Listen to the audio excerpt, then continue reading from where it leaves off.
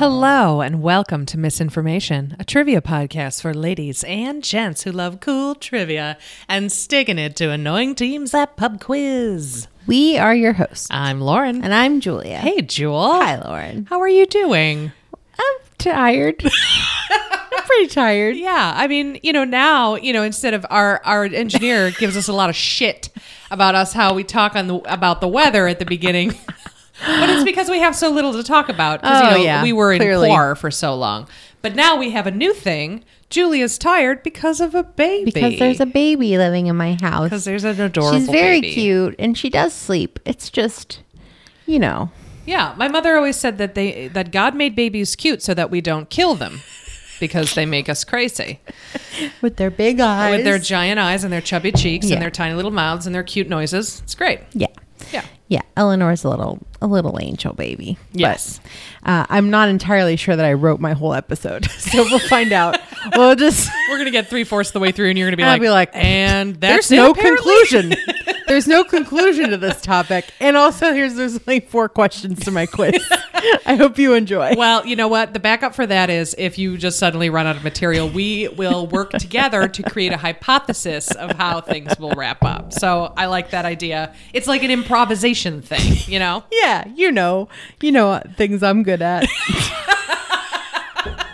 Making stuff up as you go along. I'm the person that has like a full blown script. I mean, you guys can tell because I read quickly and I talk fast, but I also have an entire script for this episode written in front of me. So I'm a little more by the book, it seems. It's okay. That's all right. That's what makes this podcast so incredibly successful. We have tens of listeners who adore and hang on our every word. Yes. Yeah. So we're fine. You're fine. But I don't know what your topic is. I'm sure you told me at some point, and then I completely forgot. So this is a surprise to me. It's more fun that way when we get to recording and the other person springs the topic back on the other person. Yeah. Yes. So I'll just get right into it. The title of this episode, Lauren, is A Third-Rate Burglary Attempt. This episode is all about Watergate. I think you need a team. This is a big job. I am so excited for this. I am so excited. And you know what? This is why you decided to pour us a glass of wine. Yeah, mostly to keep you entertained because, honest to God, this is a lot of old white men doing a lot of crap. Yeah. Well, cheers to that, I guess. Here we go. Sip, sip. All right, everybody. Lay it on me. Buckle up. The Watergate scandal was a political scandal in the U.S. involving the administration of U.S. President Richard Nixon from 1972 to 1974, leading to Nixon's resignation. So, okay, picture it. 1972, Republican President Richard Milhouse Nixon is running for re-election. The United States is still embroiled in the Vietnam War, the country deeply divided.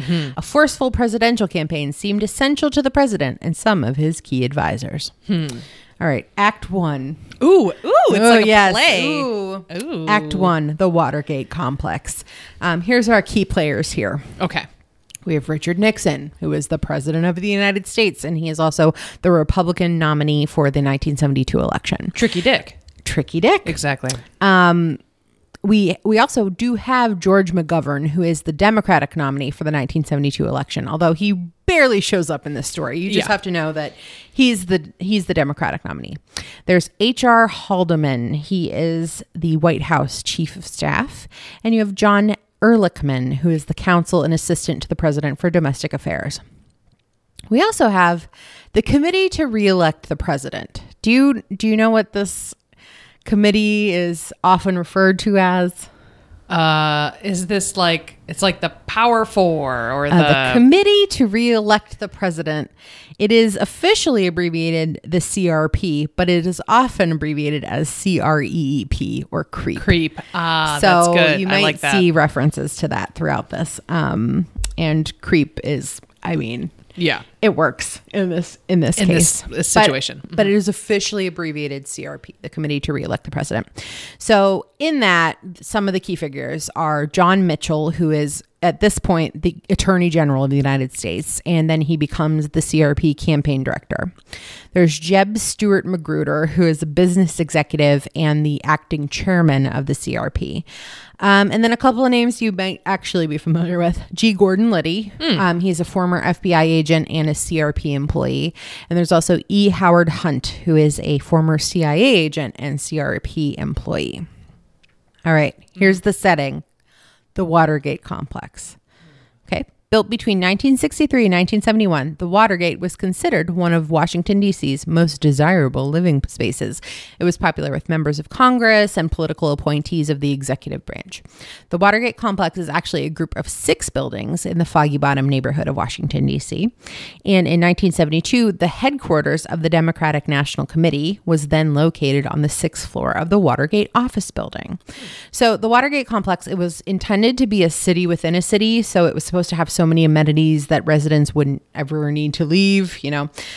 So they were supposed to have like a post office and a restaurant and a gym, a concierge. Oh, they didn't have gyms in the 70s. Yeah, that's right? true. Everyone smoked like chimneys and died at 48. So, right?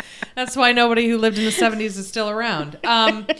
I always assumed it was just like a single building. I didn't realize it was like a whole complex. Interesting. So, yes, there was the Watergate Hotel. There was Watergate West and Watergate East, which were like apartment buildings. There's the Watergate office building. And there's one other Watergate apartment building, too. So it was a big complex. It was actually proposed and built by the Italian architectural firm SGI. And one thing that I found super interesting is the Vatican was actually a major investor in this project. Get out. So because of this, the Vatican was at one point part owner of the Watergate until 1969. That's wild. Yeah, right? How why did this? strange. I don't. Whatever. The Italians. Yeah. I mean, come on. So the Watergate's popularity among members of Congress and, again, these high-ranking appointees was very strong. And so many members of the Nixon administration settled there that the D.C. press actually named it the Republican Bastille. Wow. Yes. Yes. So another group we have to worry about right now are called the White House Plumbers. They are simply sometimes called the Plumbers or the Room 16 Project.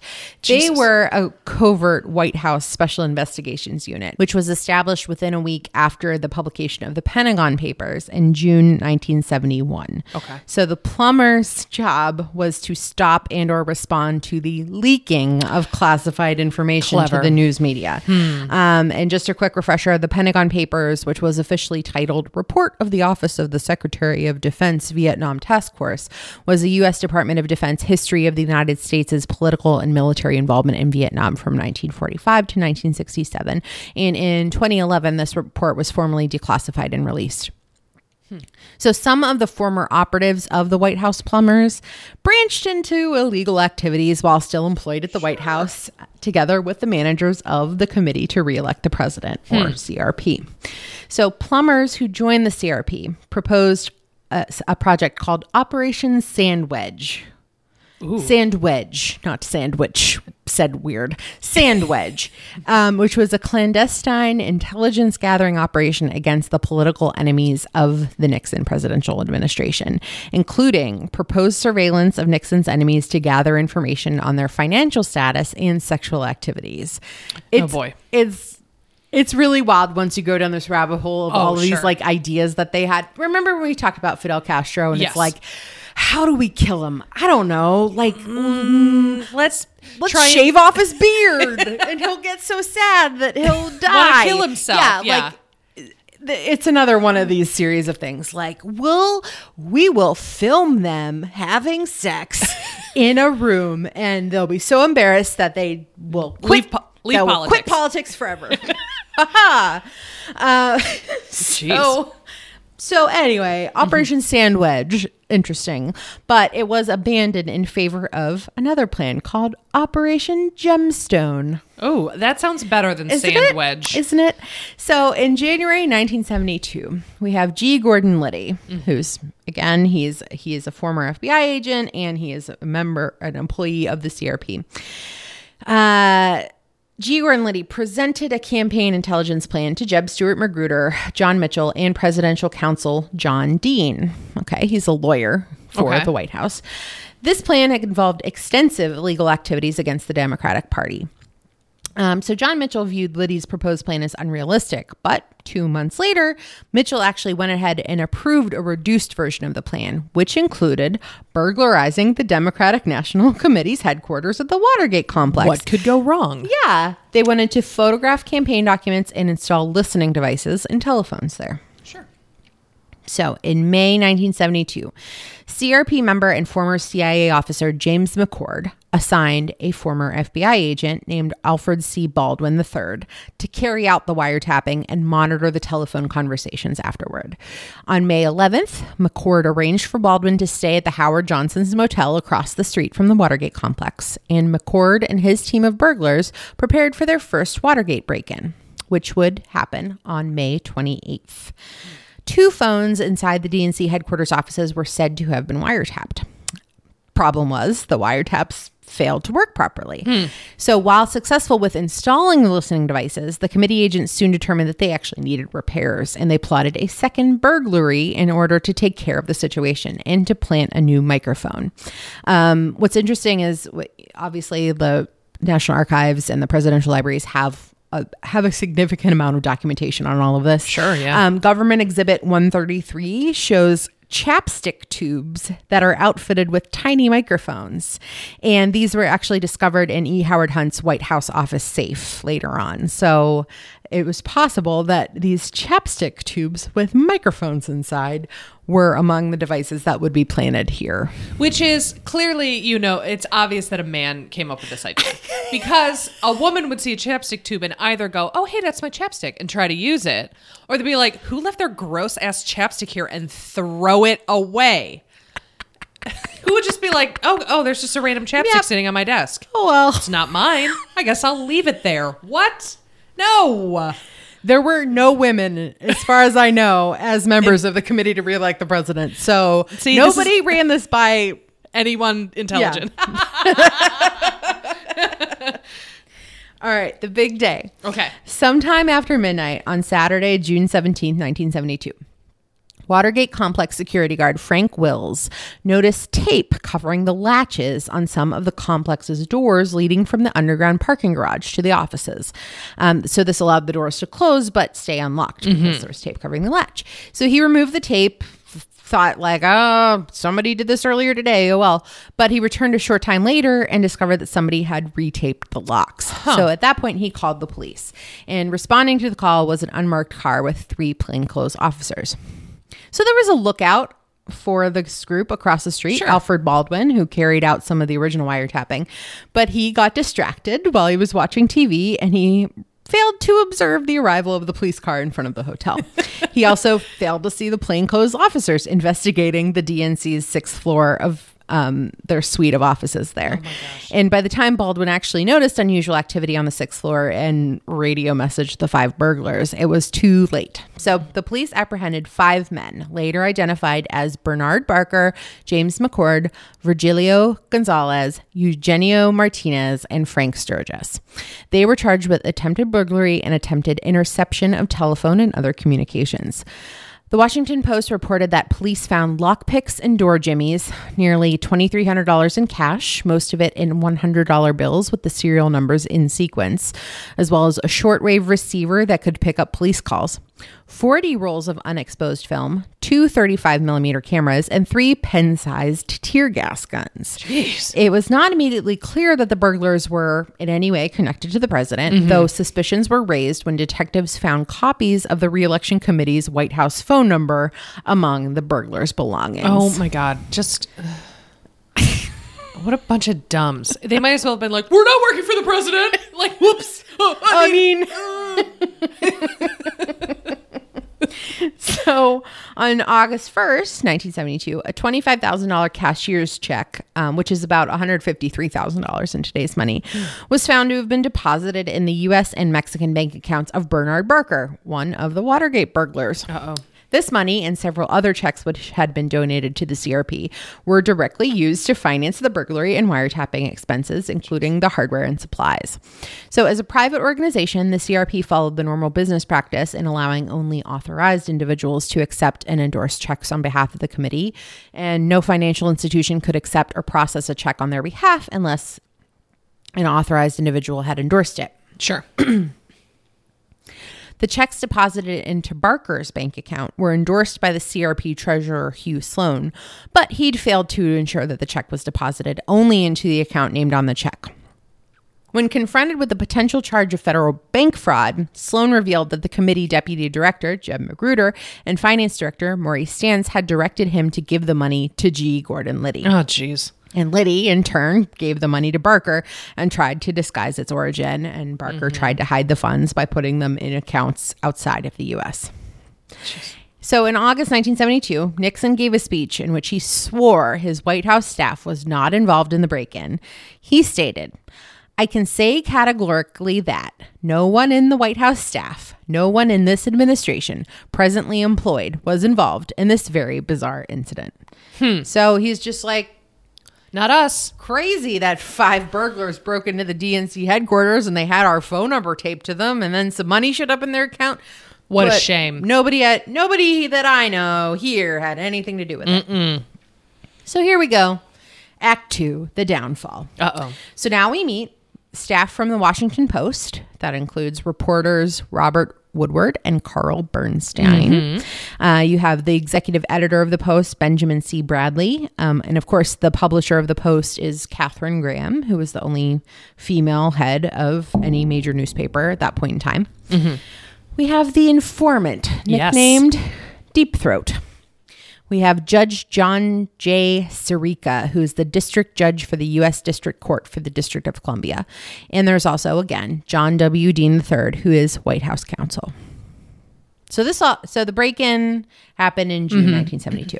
On September 29th, 1972, the press reported that John Mitchell, while serving as Attorney General, controlled a secret Republican fund used to finance intelligence gathering against the Democrats.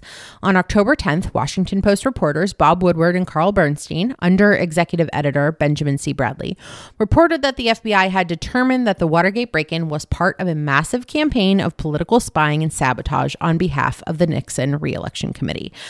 No matter, on November 7th, 1972, the president was reelected in one of the biggest landslides in American political history. Jeez. By that time, a growing handful of people, including Bob Woodward and Carl Bernstein, Judge John J. Sirica, and members of a Senate investigation committee, had begun to suspect that there was a larger scheme at hand. And at the same time, some of the conspirators began to crack under the pressure of the cover-up. Sure. Anonymous whistleblower Deep Throat provided key information to Woodward and Bernstein. All the secret meetings between Woodward and Deep Throat took place at an underground parking garage somewhere in Roslyn. It's the Virginia side of D.C. over a period from June 1972 to January 1973. This person was first introduced to the public in their February 1974 book, All the President's Men. And 33 years later, in 2005, the informant was identified as William Mark Felt Sr., who was deputy director of the FBI during that period of the 1970s. I didn't realize he was I thought he worked for the White House, but I didn't realize he was in the FBI and so high up in the FBI. Yes, exactly. Interesting. So a handful of Nixon's aides, including White House counsel John Dean, testified before a grand jury about the president's crimes. They also testified that Nixon had secretly taped every conversation that took place in the Oval Office. Definitely the sign of a secure and mentally healthy man. Super stable. Yeah. If prosecutors could get those hands on their tapes, they would have proof of the president's guilt. So Nixon struggled to protect the tapes during the summer and fall of 73. His lawyers argued that the president's executive privilege allowed him to keep the tapes to himself, but Judge Sirica, the Senate committee, and an independent special prosecutor named Archibald Cox were all determined to obtain them. When Cox issued a subpoena to Nixon asking for copies of taped conversations recorded in the Oval Office, the president refused to comply. So Friday, October 19th, 1973, Nixon offered what was known later as the Stennis Compromise, asking the infamously hard of hearing Senator John C. Stennis of Mississippi to review and summarize the tapes for the special prosecutor's office. So that's like me saying, okay, I guess I do have this incriminating evidence, but I'm going to let my visually impaired friend take their glasses off and watch the tapes and then tell you what happened. Oh, I see. Okay. So he tried to be like, I trust this guy. Yeah, I trust this guy who has an ear trumpet. Yeah. Like it's specifically catered toward exactly what my evidence is. Yes, exactly. So Archibald Cox refused this compromise that evening, and it was believed that there would be a short rest in the legal proceedings while government offices were closed for the weekend. So we get to the Saturday Night Massacre. Oh, yeah. Mm-hmm. This is a series of events on the evening of Saturday, October 20th, 1973. So here's the timeline. Okay. President Richard Nixon ordered Attorney General Elliot Richardson to fire Special Prosecutor Archibald Cox. Richardson refused and resigned effective immediately. Nixon then ordered Deputy Attorney General William Ruckelshaus to fire Cox, and Ruckelshaus also refused and also resigned. Nixon then ordered the third most senior official at the Justice Department, Solicitor General Robert Bork, to fire Cox, and Bork carried out the dismissal as Nixon asked. So the night he was fired, Cox's deputy prosecutor and press aides held an impassioned news briefing and read the following statement from him. Quote, "Whether ours shall continue to be a government of laws and not of men is now for Congress and ultimately the American people to decide." On November 14th, 1973, Federal District Judge Gerhard Gesell ruled firing Cox was illegal, absent a finding of extraordinary impropriety, as specified in the regulation establishing the Special Prosecutor's Office. So Congress was infuriated by what it saw as a gross abuse of presidential power, as were many Americans who sent an unusually large number of telegrams to the White House and Congress in protest.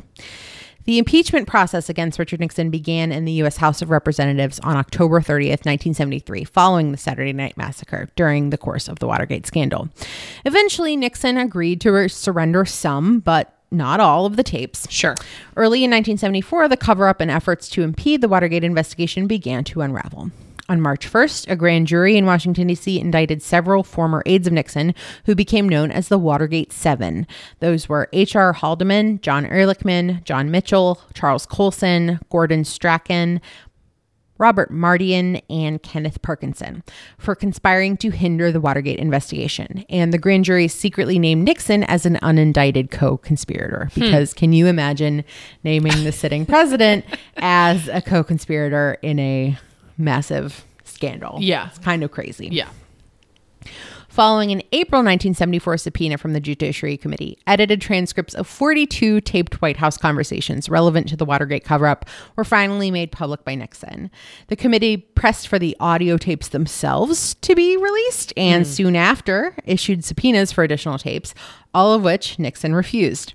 That same month, Nixon also refused to comply with a subpoena from Special Prosecutor Leon Jaworski for 64 Watergate-related tapes, and the issue of access to the tapes went to the U.S. Supreme Court. On July 24th, 1974, in United States v. Nixon, the court ruled unanimously, 8-0, that claims of executive privilege over the tapes were void. Then Justice William Rehnquist, who had recently been appointed to the court by Nixon and had served in the Nixon Justice Department as Assistant Attorney General, recused himself from the case. And the Supreme Court ordered the president to release the tapes to the special prosecutor. Oh my gosh. On July 27, 1974, the House Judiciary Committee voted 27-11 to recommend the first article of impeachment against the president, obstruction of justice. The committee recommended the second article, abuse of power, 2 days later on July 29th. The next day, on July 30th, the committee recommended the third article, contempt of Congress. On July 30th, Nixon complied with the order and released the subpoena tapes to the public. The tapes revealed several crucial conversations that took place between the president and his counsel, John Dean, beginning with March 21st, 1973. In this cover-up, Dean summarized many aspects of the Watergate case and focused on the subsequent cover-up. The burglary team was being paid hush money for their silence, and Dean straight up stated, quote, "That's the most troublesome post thing, because Bob is involved in that, John is involved in that, I'm involved in that, Mitchell's involved in that, and that's an obstruction of justice." So that's like me being like, I know you record me, but you know, I robbed the liquor store, you robbed the liquor store. I mean, we did it. Like, what are we? He not only like named all the people involved, but then used the correct terminology for what they would get him on. Exactly. And Dean also said that E. Howard Hunt was blackmailing the White House, demanding money immediately. And Nixon replied that the money should be paid. On August 5th, 1974, the White House released a previously unknown audio tape from June 23rd, 1972, often referred to as the smoking gun tape. It revealed Nixon and Haldeman had conducted a meeting in the Oval Office during which they discussed how to stop the FBI from continuing its investigation of the break-in. After explaining how the money from CRP was traced to the burglars, Haldeman explained to Nixon the cover-up plan. Their guy in the CIA would call the FBI and tell them to stay out of this investigation, basically using the CIA to obstruct the FBI. And Nixon approved the plan. Before the release of this tape, Nixon had denied any involvement in the scandal. He claimed there were no political motivations in his instructions to the CIA and claimed he had no knowledge before March 21st, 1973, of involvement by senior campaign officials like John Mitchell.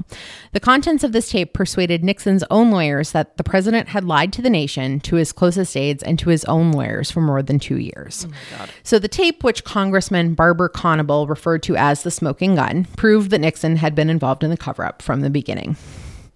On the night of August 7th, 1974, Senators Barry Goldwater and Hugh Scott and Congressman John Rhodes met with Nixon in the Oval Office. So Scott and Rhodes were the Republican leaders in the Senate and House, respectively, and Goldwater joined them as an elder statesman. The three lawmakers told Nixon that his support in Congress had all but disappeared, and Rhodes told Nixon that he would face certain impeachment when the articles came up for vote in the full House. Goldwater and Scott told the president there were enough votes in the Senate to convict him and that no more than 15 senators were willing to vote for acquittal. So that wasn't even half of the votes he needed to stay in office. Yeah, exactly. And in the face of almost certain impeachment by Congress, Nixon resigned in disgrace on August 8th in a nationally televised address from the Oval Office, and he left office the following day. His very short letter of resignation was delivered to Secretary of State Henry Kissinger at 11:53 a.m. on August 9th. So that morning, when his resignation took effect, the president, with Mrs. Nixon and their family, said goodbye to the White House in the East Room, and a helicopter carried them from the White House to Andrews Air Force Base in Maryland. And there's that very famous picture of him leaving the White House lawn, the helicopter flashing his like V for, his peace sign. I don't know. V for victory, peace. Neither one of those make any sense in this context. But it's a very famous footage there. And at Andrews Air Force Base, he and his family boarded an Air Force plane to El Toro Marine Corps Air Station in California, and then were transported to his home in San Clemente, California. With Nixon's resignation, Congress dropped its impeachment proceedings. Criminal prosecution was still a possibility at the federal and at the state level.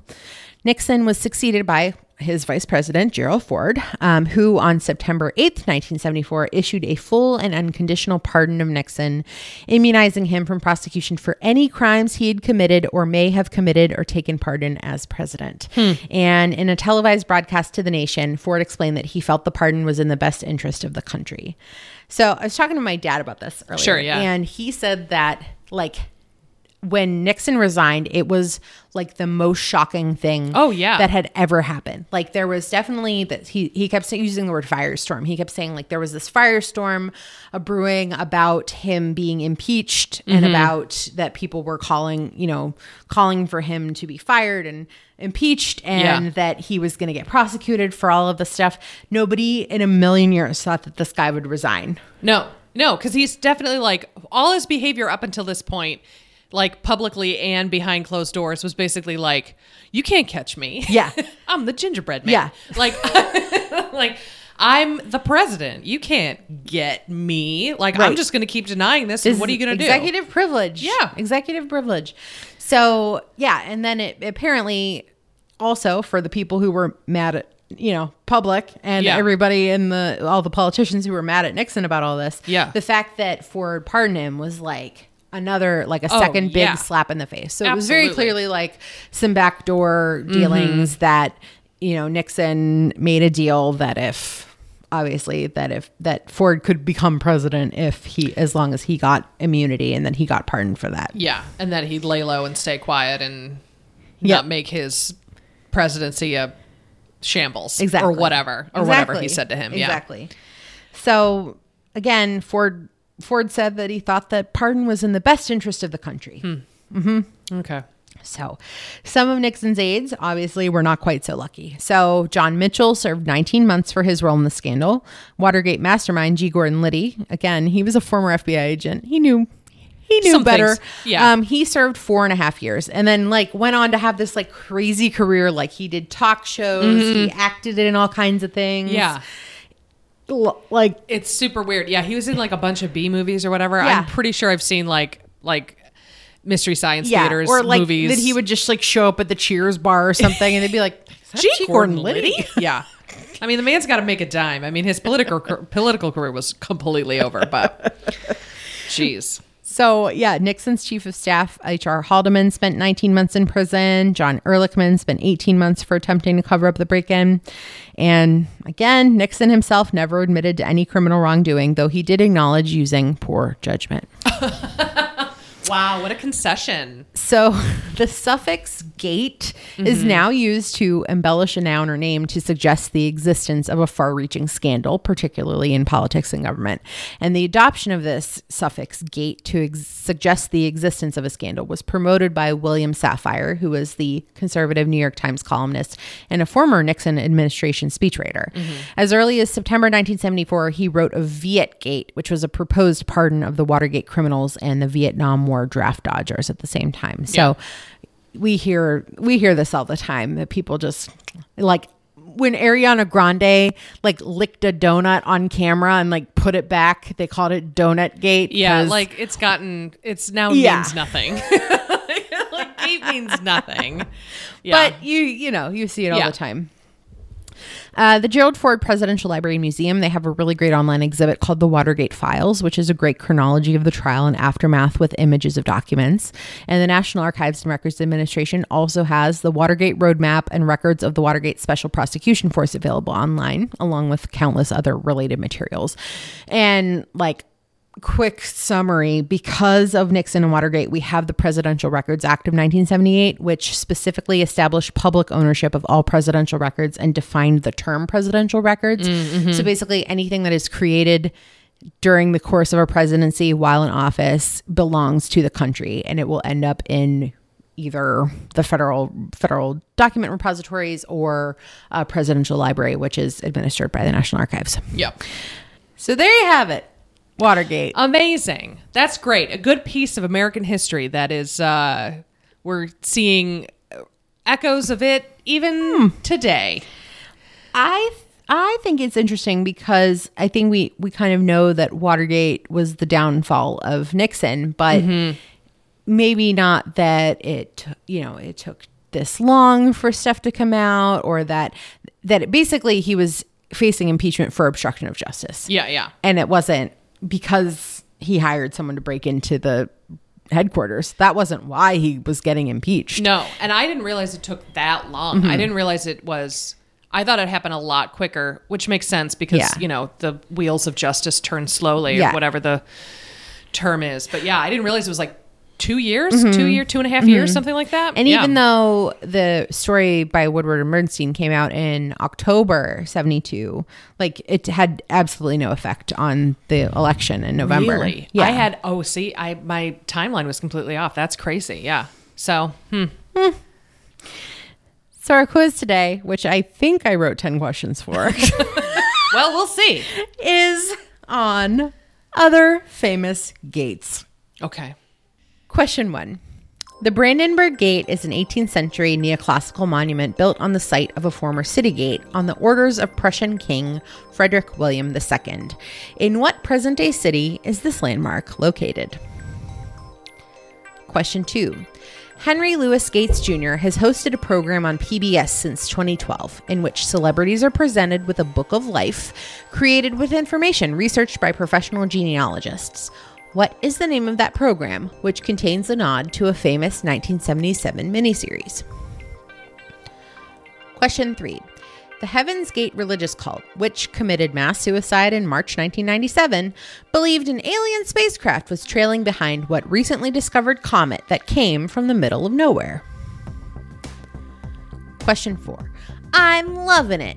The tallest man-made monument in the Western Hemisphere was designed by Finnish-American architect Eero Saarinen in 1947 and was given what name based on its location's role as one to the west? Question 5. Tourists in London often visit Buckingham Palace to watch the changing of the Queen's Guard at the palace gates. Which two animals are depicted on the United Kingdom's royal coat of arms, mounted prominently on these palace gates?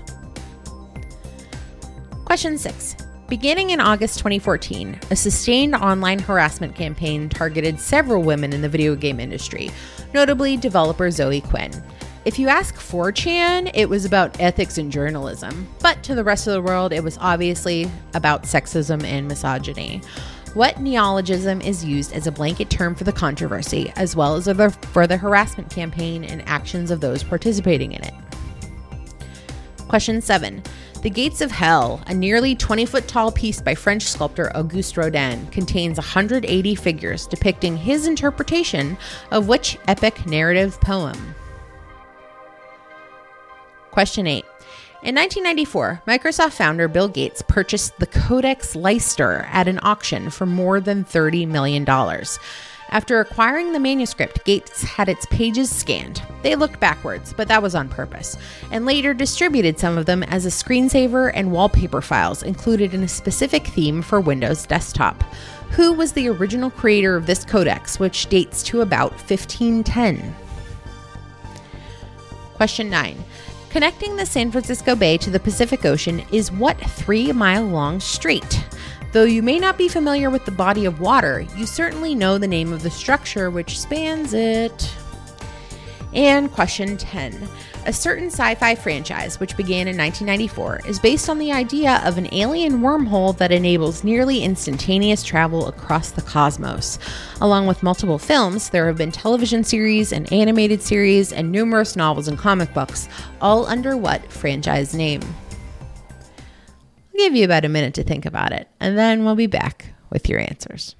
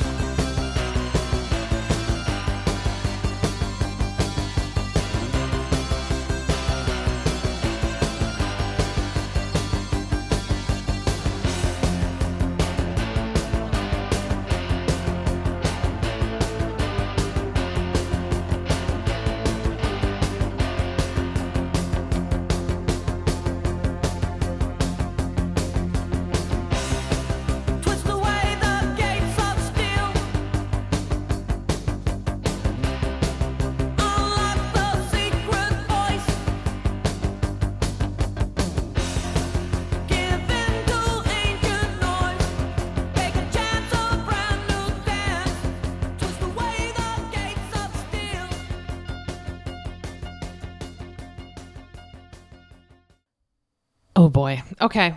So if I didn't say gate in the question, it's probably in the answer. Sure. Yeah. Yep.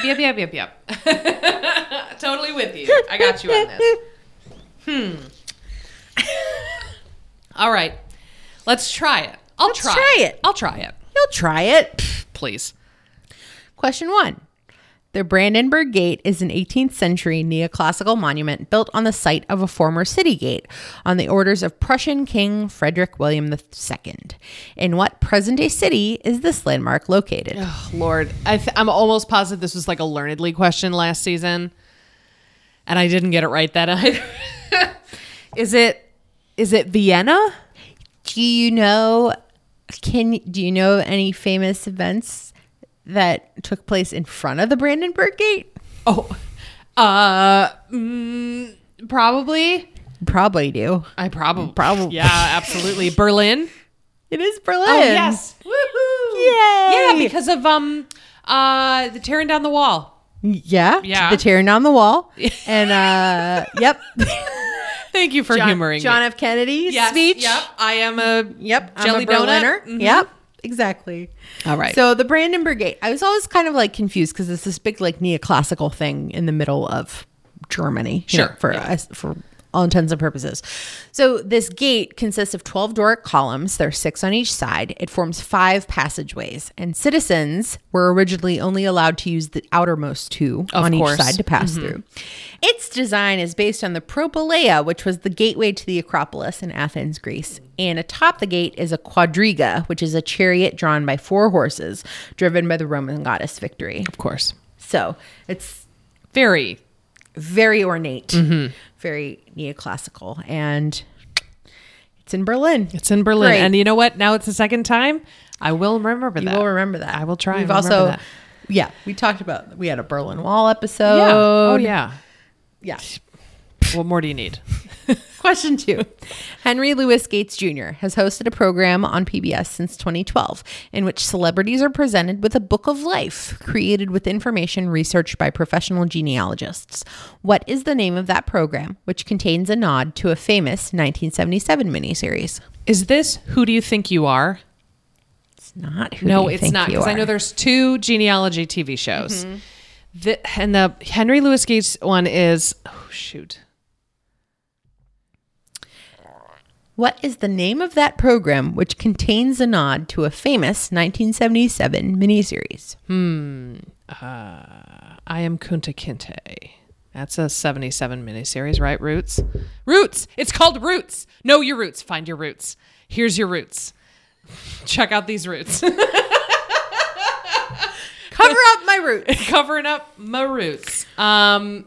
Yeah. Know your roots? No. What is it? Something about roots. Very close. It's Here's Your Roots with Henry Louis Gates. You're very close. I know. It's called Finding Your Roots with Henry Louis Gates. Shoot. So there have been 6 seasons so far. The tail end of season 6 is actually slated to begin airing next month in October 2020. So Gates has published extensively on appreciating African-American literature as part of the Western canon, and he serves as the Alphonse Fletcher University professor and director of the Hutchins Center for African and African-American Research at Harvard. Very esteemed scholar. Oh, yeah. Question 3. The Heaven's Gate religious cult, which committed mass suicide in March 1997, believed an alien spacecraft was trailing behind what recently discovered comet that came from the middle of nowhere? Is this Hale-Bopp? It is Hale-Bopp. Yeah.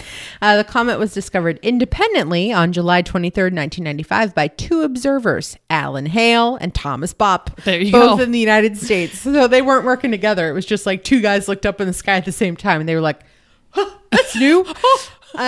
So this They weren't together. They weren't. They were like, Bopp, come here. What's up, Hale? Look at that. What? Thomas Bopp is a great name. Old Tommy Bopp, they called him. So the Hale-Bopp comet was visible to the naked eye for a record 18 months, which was actually twice as long as the Great Comet of 1811, which was the previous record holder. And accordingly, Hale-Bopp was dubbed the Great Comet of 1997. Sure. For more on Heaven's Gate, check out episode 10. You're in a cult, call your dad. Also, I thought this was fun. I snuck it into the question. I said it came from the middle of nowhere. The Middle of Nowhere is the title of Hanson's 1997 debut studio album, which included the song Bop. Bop. Yes. I was wondering what that reference was because, I mean, I knew that because I've seen like 2 things on the Heaven's Gate cult because it's very interesting. But that's very good. You really you really twisted it in there. Good job. Question 4. I'm loving it. The tallest man-made monument in the Western Hemisphere was designed by Finnish-American architect Eero Saarinen in 1947 and given what name based on its location's role as one to the west? Is it the St. Louis Arch? What is that called? Oh, the Arch. The Arc de Triomphe. Nope, that's in France. The Arch, the McDonald's Arch. Remember what the name? Remember the clue. Yeah. Well, I got the McDonald's one. One to the west. Is that the clue? What's the theme of the quiz? Oh, the gateway to the west. Thanks, Jewel. And it's called. I thought it was called the gateway to the west. And what's the monument called?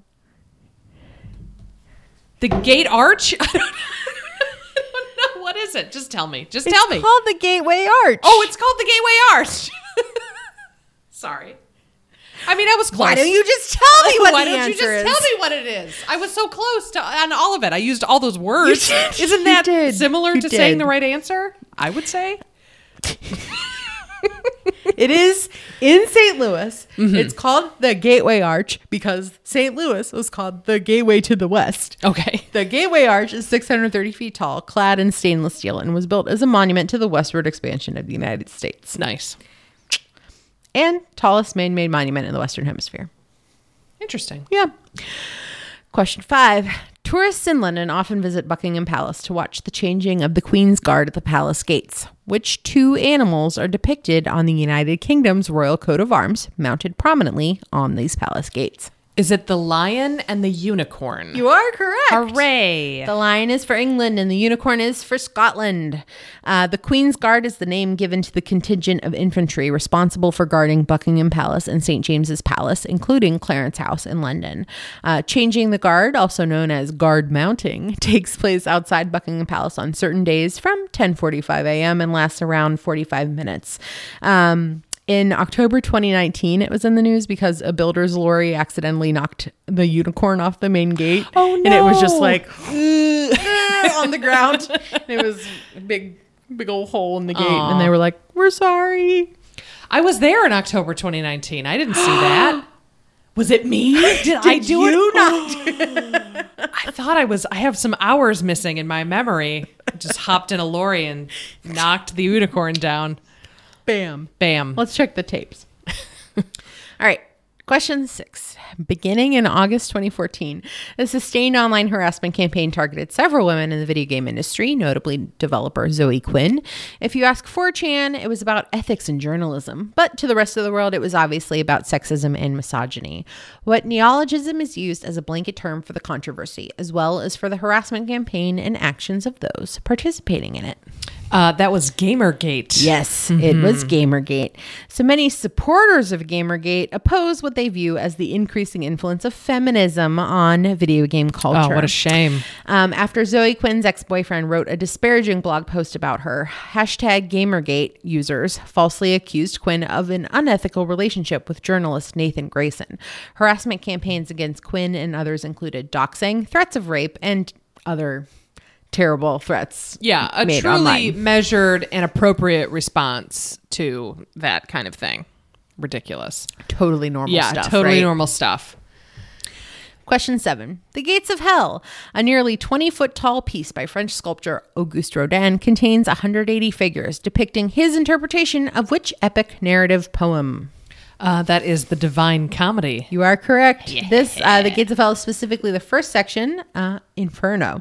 For more on this, check out episode 47, Burn Baby Burn, Dante's Inferno. I'm very proud of it. It's very good. So the figures in the sculpture range from 15 centimeters high, that's about 6 inches, up to more than a meter, that's about 3 feet. Several of Rodin's well-known separate sculptures, including The Thinker and The Kiss, were originally created as part of this work. Question 8. In 1994, Microsoft founder Bill Gates purchased the Codex Leicester at an auction for more than $30 million. After acquiring the manuscript, Gates had its pages scanned. They looked backwards, but that was on purpose, and later distributed some of them as screensaver and wallpaper files included in a specific theme for Windows Desktop. Who was the original creator of this codex, which dates to about 1510? Okay, so a Renaissance creator of a codex. Da Vinci? No. Yes. Yes? Is it Da Vinci? I'll stop you. Yeah. Okay, yeah. Just Leonardo da Vinci. Yay! So this was really a notebook on Leonardo's observations and theories on astronomy, the properties of water, fossils, and more.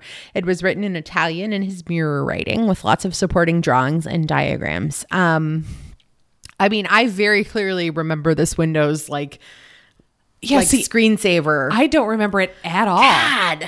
Yeah. Yeah, I do not remember this. Maybe I didn't have the correct package or something. Unclear. No, but there was a whole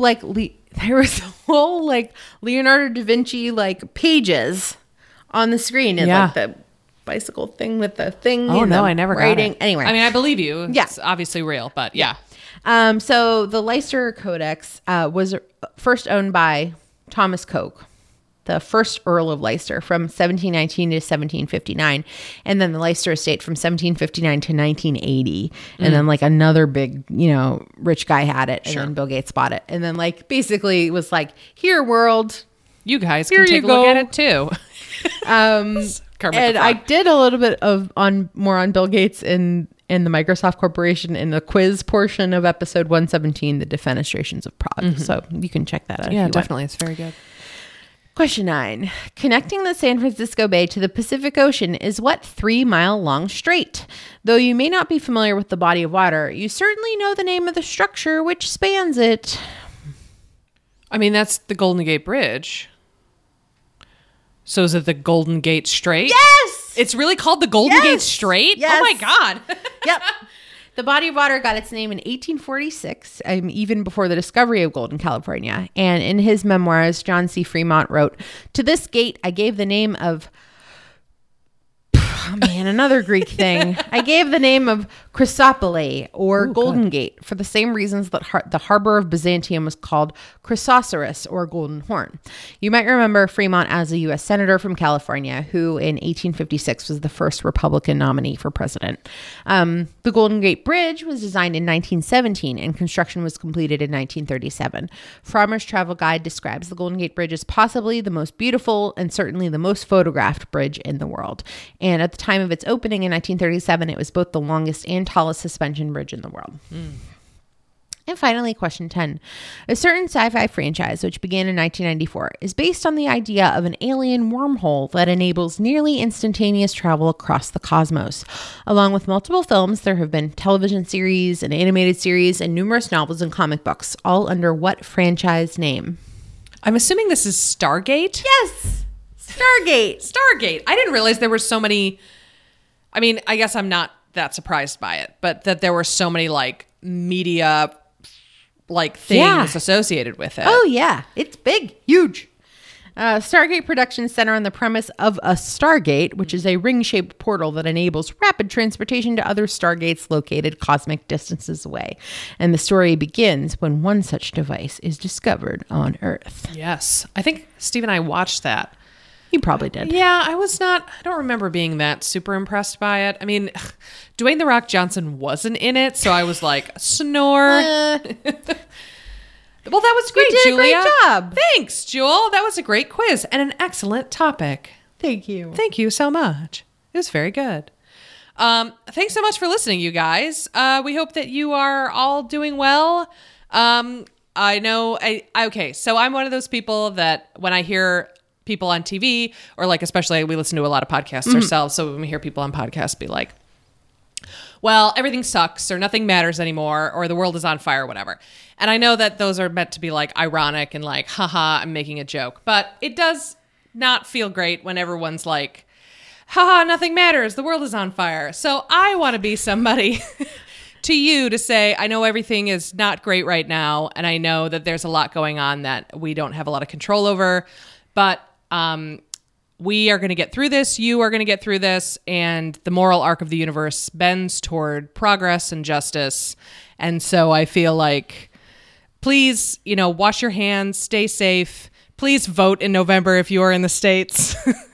And we are here for you if you need us. Or, talk to your mother or something. I mean, we're not...